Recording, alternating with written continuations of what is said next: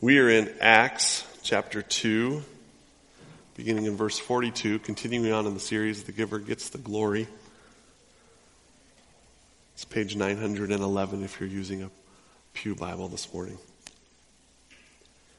And they devoted themselves to the apostles' teaching and the fellowship, to breaking of bread and the prayers. And awe came upon every soul. Many wonders and signs were being done through the apostles. And all who believed were together and had all things in common. They were selling their possessions and belongings and distributing the proceeds to all as any had need.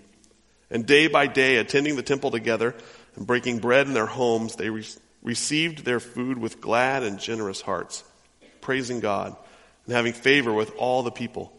And the Lord added to their number day by day those who were being saved. This is the word of the Lord. It was an incredible transition from utter despair to great gladness that we find in Acts chapter 2. Just 6 weeks or so previous to this, the bottom had fallen out for the disciples.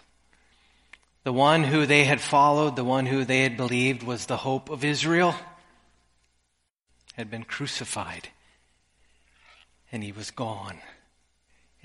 And they were going about those couple of days after his crucifixion trying to pick up the pieces. Can you imagine what that was like? These who had left everything to follow him, left jobs, left homes. What do?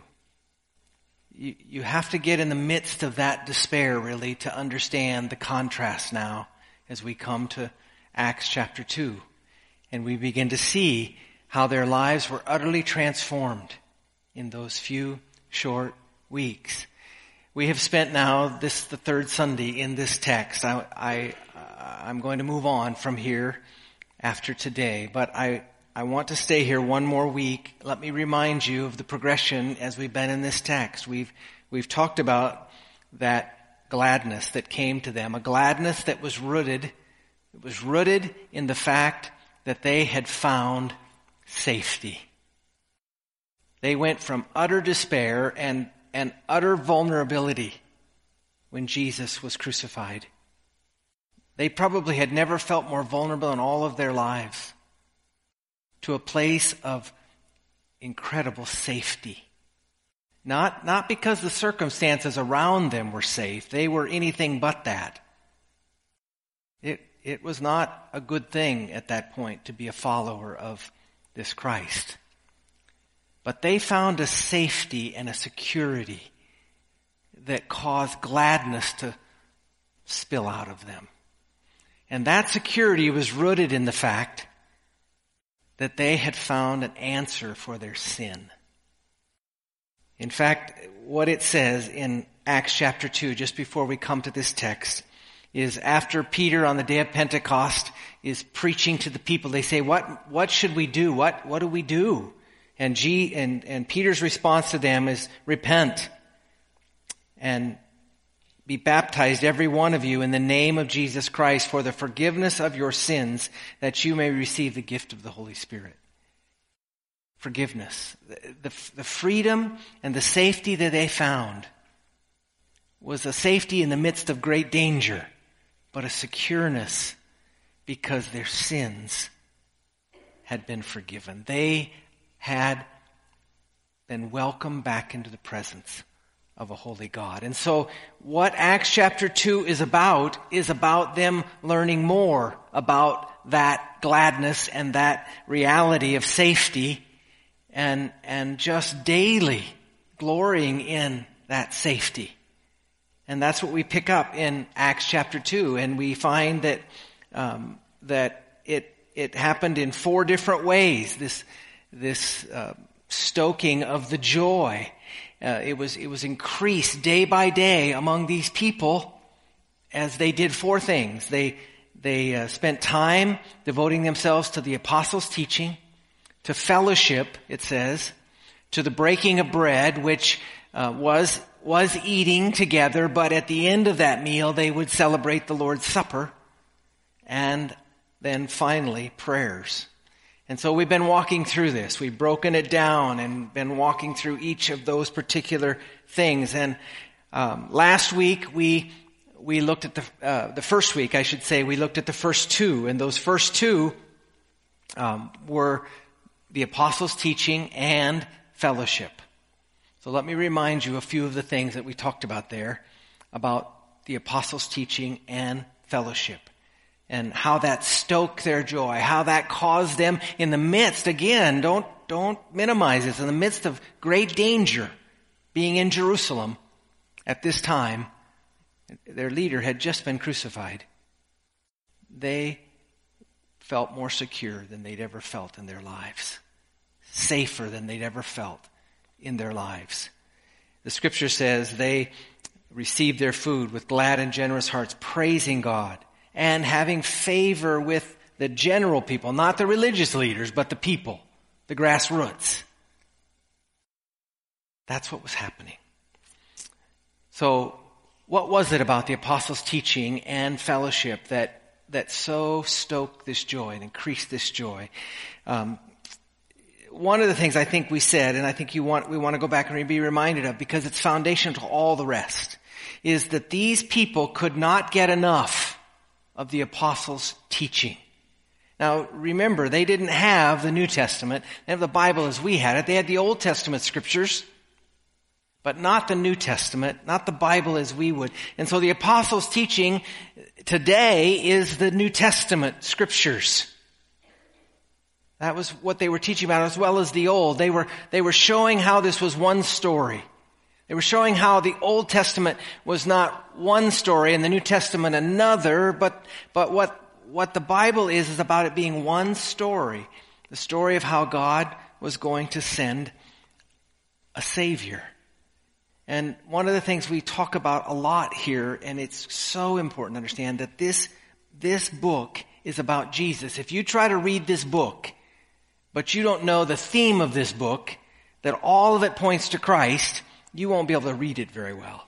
But when you start to see that everything in this book is about Jesus and points to Him, it changes how you read it and how you see it. And that's exactly what was happening for these disciples. I want you to turn, and you have in the past, if you have your Bibles, to Luke, the last chapter of Luke, because you understand and realize that Luke wrote Acts. So Luke finished Acts, the book of Luke, his gospel, and then he began to write the book of Acts, which was the story of the church and the first days of the church.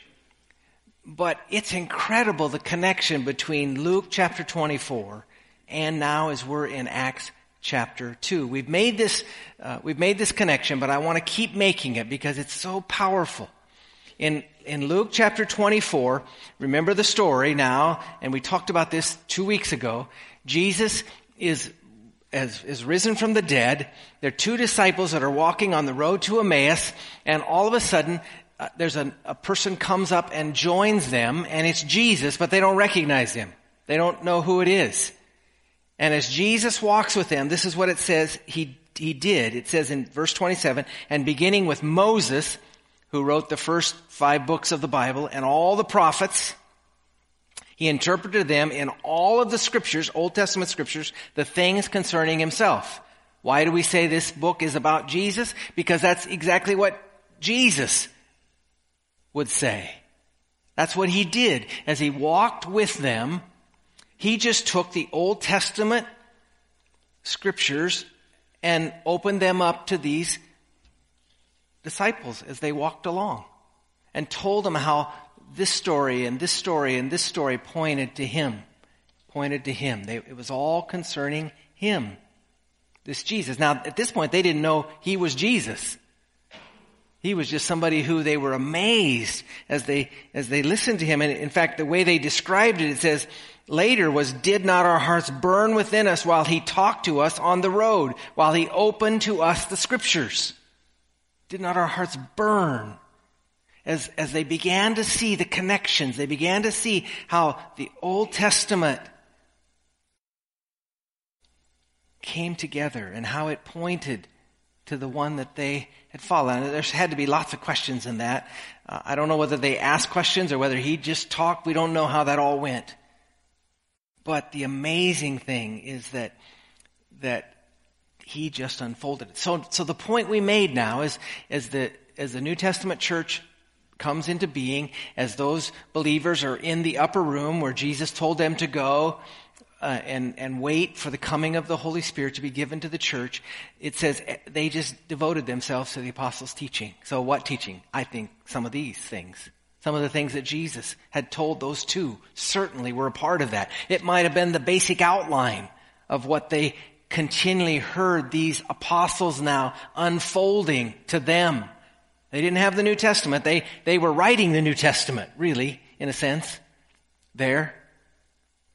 And they were unfolding it. And they couldn't get enough. Because why? Because their hearts were burning. As they saw that and they realized the connections, you can just imagine what it was like for them. It was putting solidity underneath them. That this wasn't the worst event that had ever happened, the death of their Savior, but in fact was what was planned all along. In fact, Peter, as he comes and speaks, says that. The death of Jesus was central to all the Old Testament taught. Can't you just imagine how that daily just strengthened them? I believe that's the way it's to be for the church. I think the church must be strengthened by that, by the apostles' teaching, by the Scripture. I hope when we sing songs like we sang this morning, that as you sing those, that Scripture comes to your mind about them. I hope we're singing truths that are bleeding Scripture to us. And if there are times when something doesn't seem right that we're singing, that there's something that catches us when we think of Scripture, it doesn't fit. I think that's the kind of thing Scripture does. It puts a solidity under us, a huge solidity under us. And the Scripture says in the New Testament, all the promises are yes in Christ. All the Old Testament promises come to their fulfillment in Christ. And what that produced then, what that teaching produced, was certainly the feeling of safety. We didn't go out on a limb here. I mean, we're right in the center of this, about what God is doing. And their despair began to go down, and their hope rose day by day. That's what Scripture does. Scripture should strengthen us. I hope you know the reality of it strengthening your heart. But then it says, and fellowship. They moved on to fellowship, the teaching of the apostles and fellowship. Now, that fellowship was a powerful thing, I think, because it was rooted in truth. They marveled together at the truth. And there's something powerful when people come together around truth and begin to marvel about it. Look at Acts chapter 2, as we're just kind of laying the groundwork here to move on a little bit farther here this morning. But in Acts chapter 2, you get Peter's Pentecost sermon just before we come to what we're looking at right now. You find in verse 23 of Acts chapter 2, you see the way Peter declares it. He's telling these people, because these people are in Jerusalem and they see these disciples and they see what's going on, and what they heard was that as these disciples spoke, there were people in Jerusalem from all different backgrounds, different languages, and all of a sudden they hear the message in their own language and they think, what are we to make of this? Are these people mad? And then Peter goes on to say, no, they're not mad. They're filled with the Spirit of God. The Spirit of God has come. And then he goes on to tell them some things about Jesus. And this is the way he says it in verse 23. This Jesus, the one you crucified and was killed by lawless men, it said, God raised him from the dead. He talks about the resurrection. So what they began to do, you see what was happening is they were just coming around one another with this truth, just marveling marveling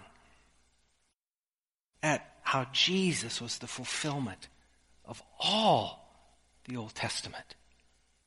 There is something powerful about that kind of fellowship, when you are united around truth like that. We live in an interesting age today. We live in an age today that would say the opposite to us if we're not careful.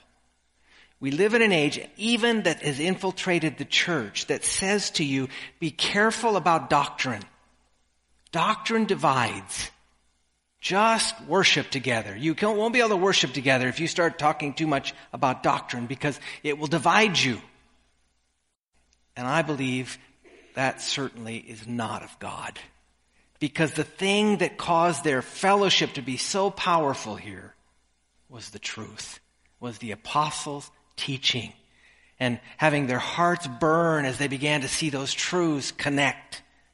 And I believe with all of my heart that the deepest fellowship and the most passionate worship always flows out of truth. It must flow out of truth. Otherwise, it can be very dangerous. We hear a lot about worship today in the church.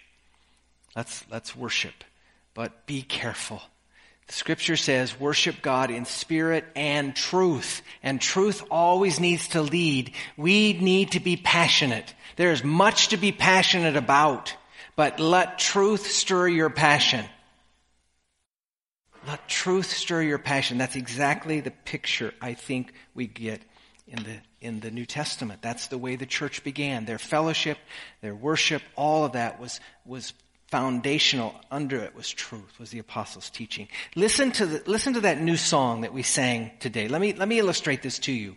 I asked Matthew to get that song ready, and we will sing that song much here. We'll learn it and we'll sing it. I get those opportunities to influence that, but it is a powerful song. Now listen to a couple of reasons why this is a song we will continue to sing. There's a line in there that says, those he saves are his delight. Those he saves are his delight. He will hold me fast. That's the chorus.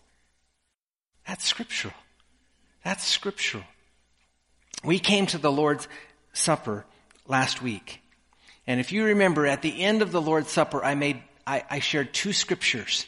The two scriptures I shared was, the first scripture is scripture that comes out of the book of Isaiah, where it says, it was the will of the Father to crush the Son. Isaiah chapter 53, the suffering servant passage out of Isaiah, which points to Christ. It says, it was the will of the Father to crush the Son. So I think we can say it pleased the Father in one way, in one dimension, to crush the Son. I think that's scriptural. It pleased the Father to crush the Son. Then you go to the New Testament, Jesus, and there's a text that says, in Hebrews, for the joy set before him, he, Jesus, endured the cross. Now you take that first text and it seems harsh, doesn't it? It pleased, I'm careful, I say that reverently, but I think it's true. If it's his will, there is a portion of his will that pleases him. So it pleased the Father to crush the Son. But if that's all you know, it's not all of what Scripture teaches.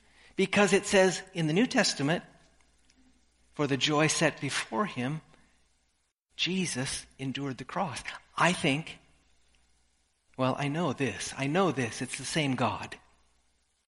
One God, not two gods, one God.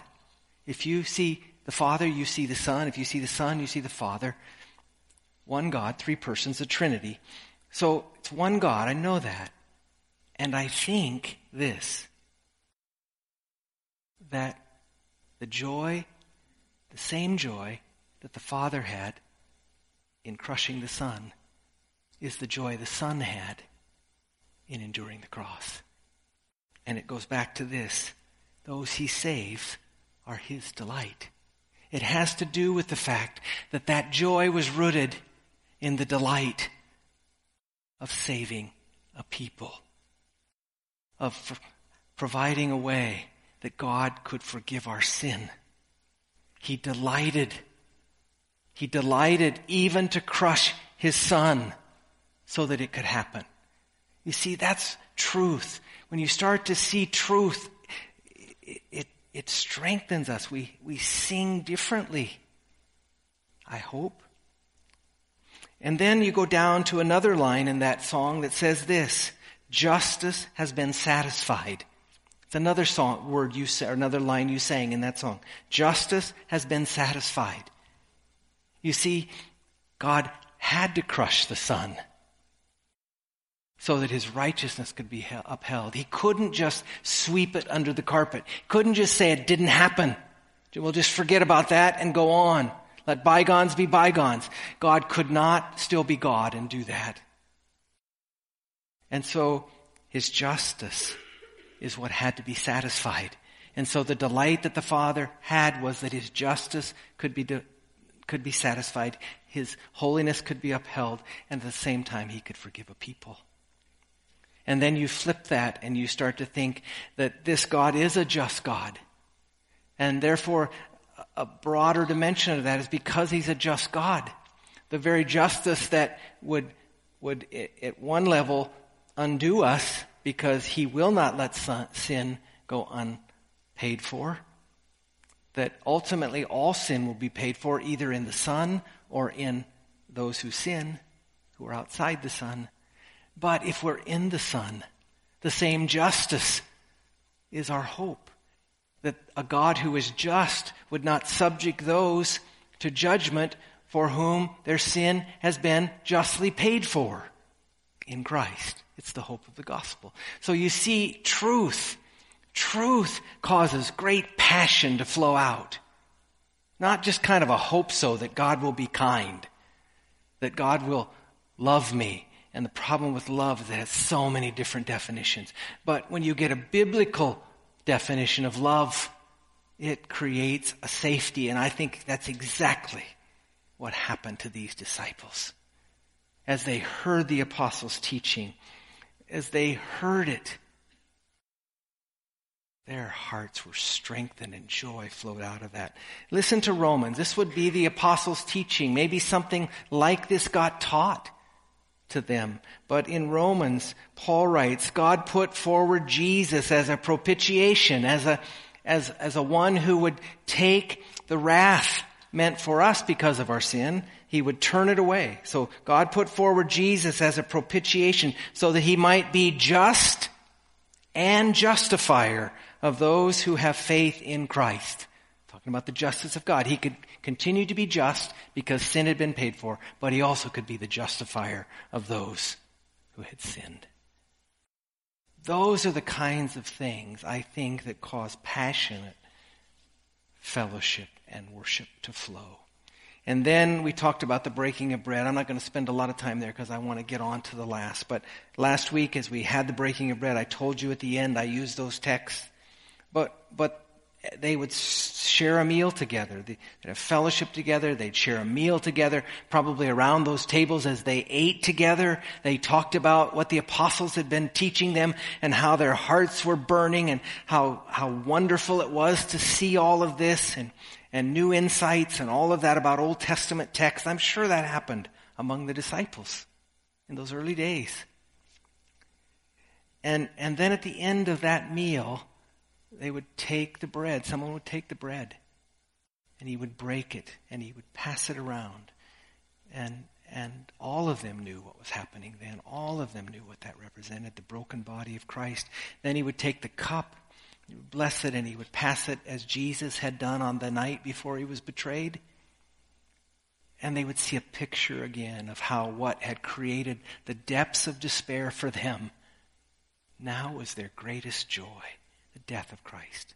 The book of Hebrews says, Jesus came as a man, fully God. And the scripture says plainly, he came to die. You know that the apostles talked about that a lot. The reason Jesus came was to die for the sins of those he delighted to save. And so they would see it pictured. Look at again at Luke chapter 24. Again back to this passage, and then we're going to move on to prayers. But here is what happened. Remember I told you the story, beginning with Moses. Jesus is walking with these two disciples. He's telling them all this stuff, yet they still don't recognize him. So then they say, well, it's too late. It's too late. You need to stay with us tonight. And so they get Jesus to stay with them, and he's going to spend the night with them, but before they retire, they eat together. And the scripture says this: when he was at the table with them, Jesus, when he was at the table with them, at the end of the meal, I suspect, he took bread and he blessed it and he broke it and he gave it to them. And then it says this: their eyes were opened and they recognized him. Their eyes were opened and they recognized him. That's a powerful text. And that's what the Lord's Supper should do for us every time we come. We do it in remembrance of him. We see Jesus anew and afresh. We're reminded anew and afresh that he came to die. And his delight was to come to die. His joy was to come to die, just as it was the joy of the Father to send him to die, that he might save a people. Can you just imagine how powerful that was? Now all of that was happening. All of that was happening in the midst of great danger around them. They didn't know what the future held. The religious authorities were not happy. They just crucified Jesus. They were increasingly unhappy, as we read in the book of Acts, when people started to talk about resurrection. There were plots to try to put down this insurrection that was happening. So it wasn't that they were safe, but they were safe. They knew they were safe because the ultimate issue of life had been cared for. Their sin was forgiven. And that's really what the core of Christianity is about. Christianity is about a way that our sin can be forgiven and not held against us. If you don't know that, if that's not where you begin with Christianity, you can't understand any of the rest of it. It's about that. And that's what was happening here in the book of Acts, chapter 2. So then it says, it goes on, and it begins to talk about one more thing that we want to talk about this morning, and that is that the apostles' teaching, fellowship, breaking of bread, and prayers. They prayed. They prayed. Look at the order again. It's not insignificant, the order of this. We've been hammering this, but it isn't prayers first and then apostles' teaching. It is apostles' teaching and leads them to pray. Now, there's a reason for that. Again, it's a huge thing to see.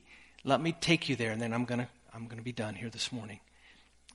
You have to remember that these first Jewish believers, primarily Jewish believers here, in Acts chapter 2, later in the book of Acts it'll go to the Gentiles, but these were Jewish people who were very familiar with the Old Testament.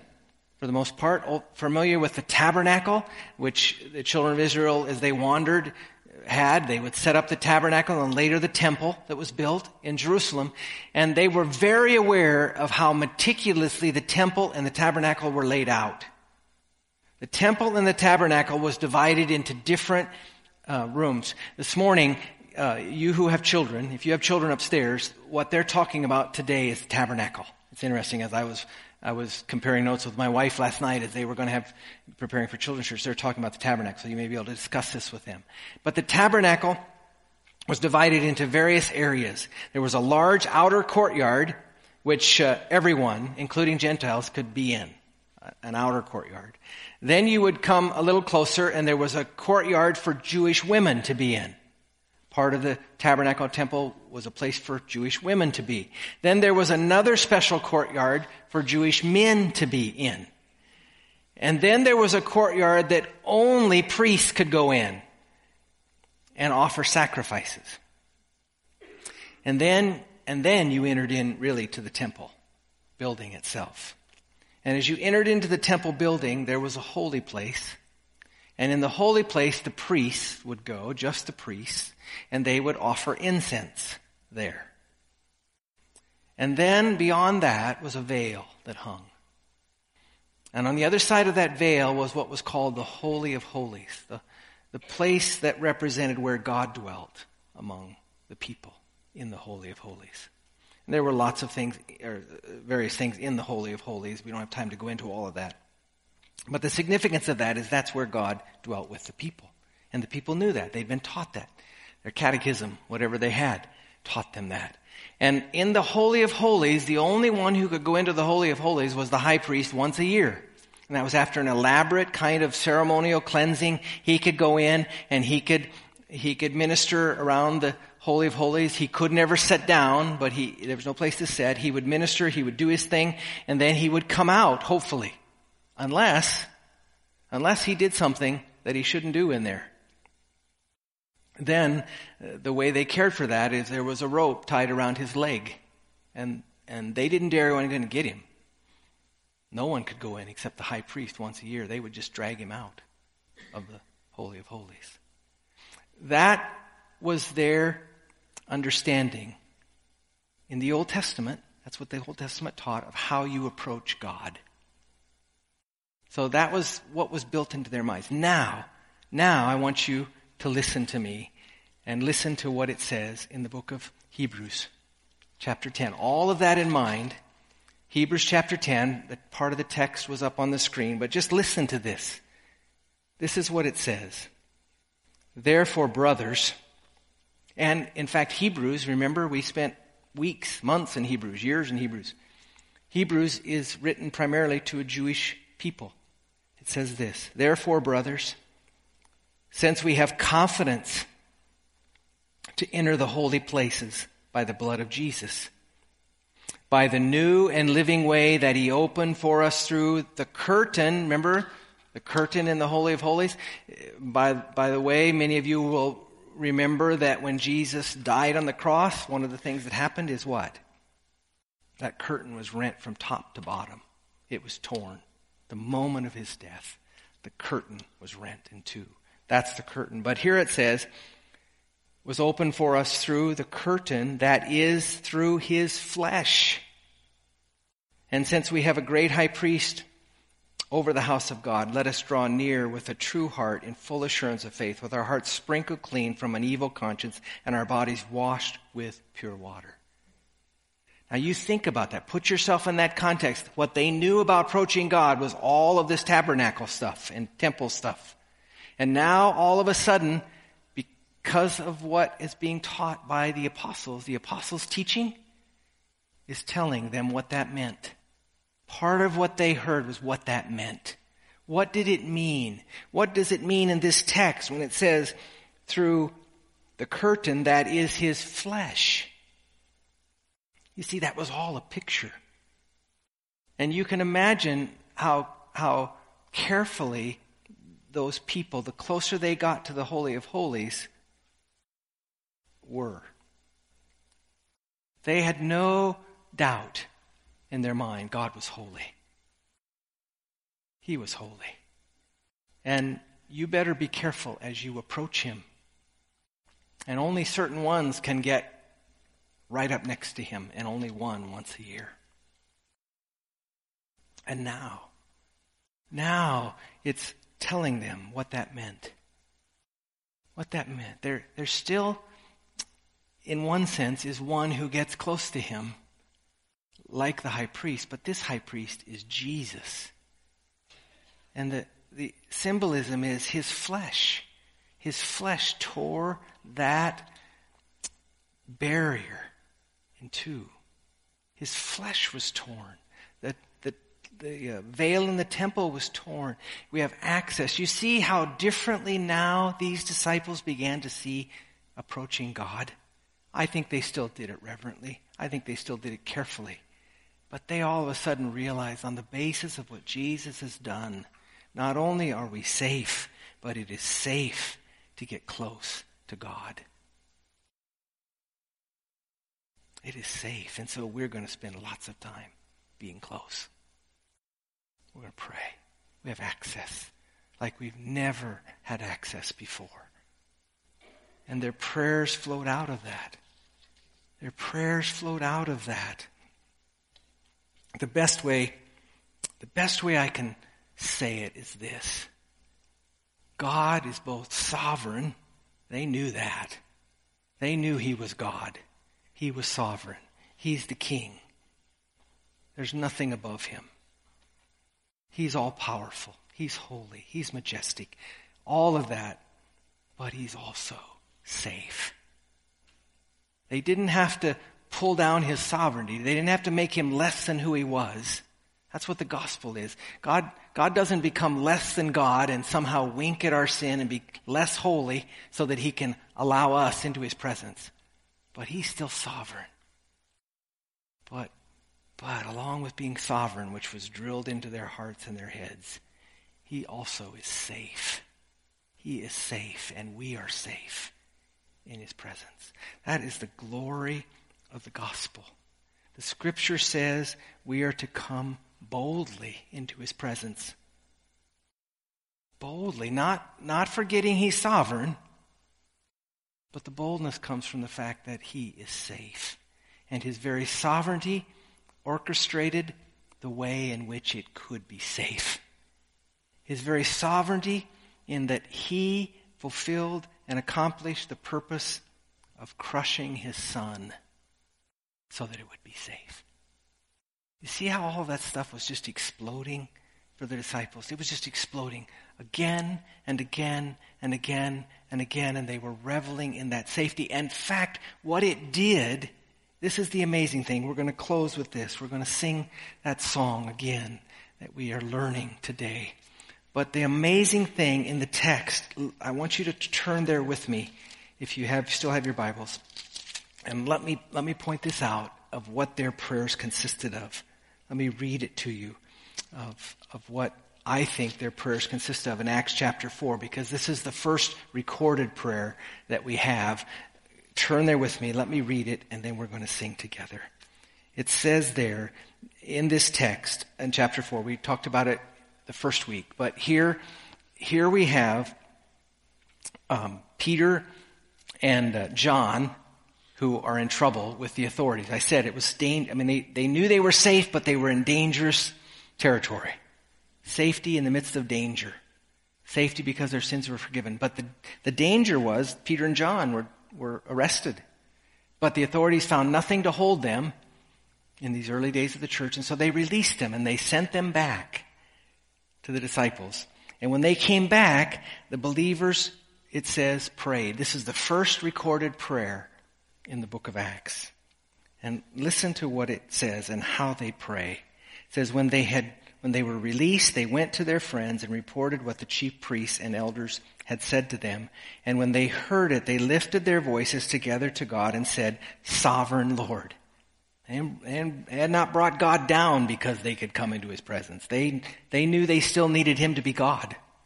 Sovereign God, who made the heavens and the earth and the sea and everything in them, who through the mouth of our father David, your servant, said by the Holy Spirit, why did the Gentiles rage and the peoples plot in vain? The kings of the earth set themselves, and the rulers were gathered together against the Lord and against his anointed.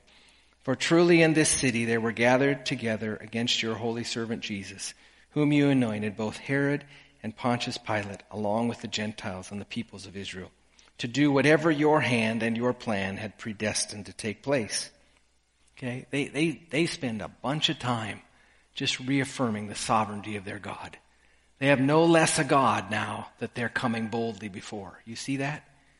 Their safety has nothing to do with bringing God down in any way, shape, or form. He's still the God of the Old Testament, because the same God in the Old Testament is the God of the New Testament. But then they pray, and now, Lord, look upon their threats and grant to your servants to continue to speak your word with all boldness while you stretch out your hand to heal, and it goes on.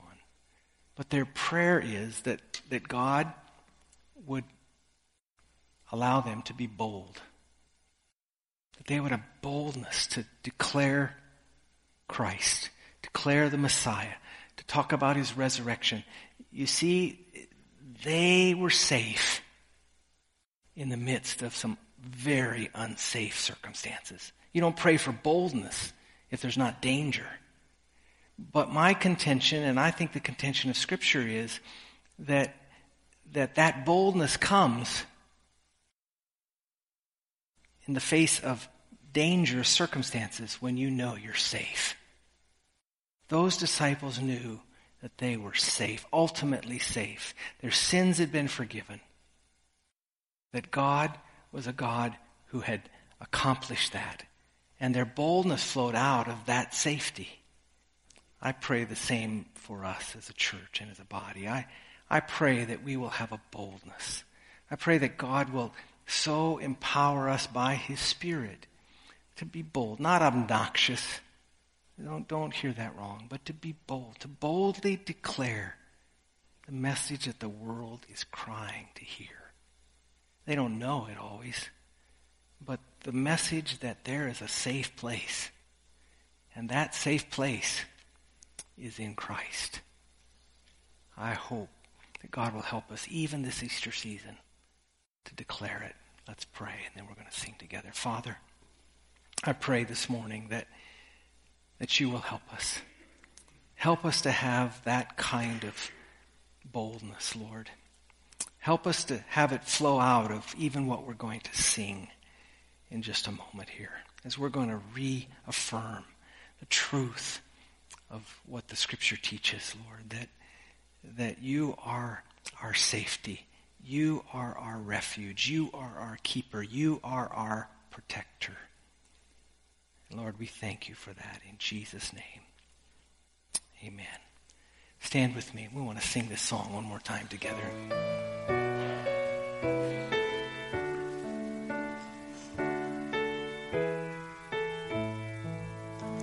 When I fear my faith will fail, Christ will hold me fast. When the tempter would prevail, Christ will hold me fast. I could never keep my hold through life's fearful path, for my love is often cold. He must hold me fast. He will hold me fast. He will hold me fast.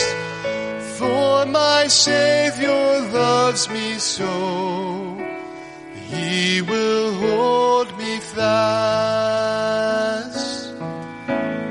Those he saves are his delight.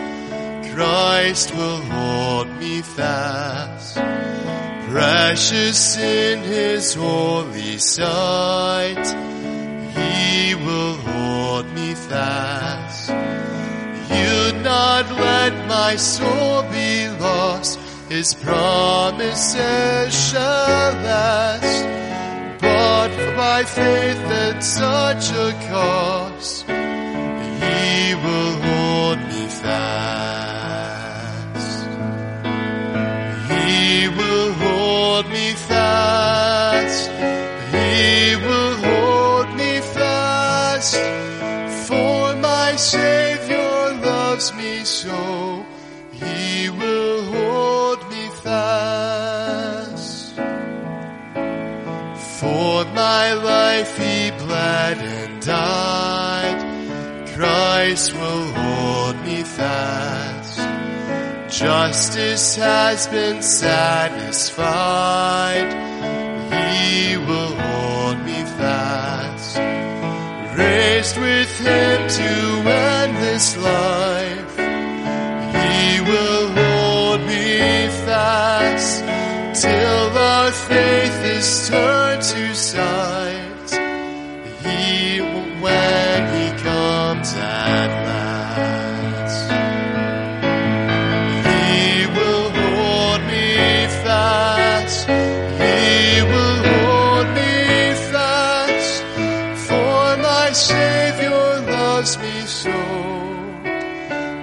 He will hold me fast. He will hold me fast. He will hold me fast. For my Savior loves me so. He will hold me fast.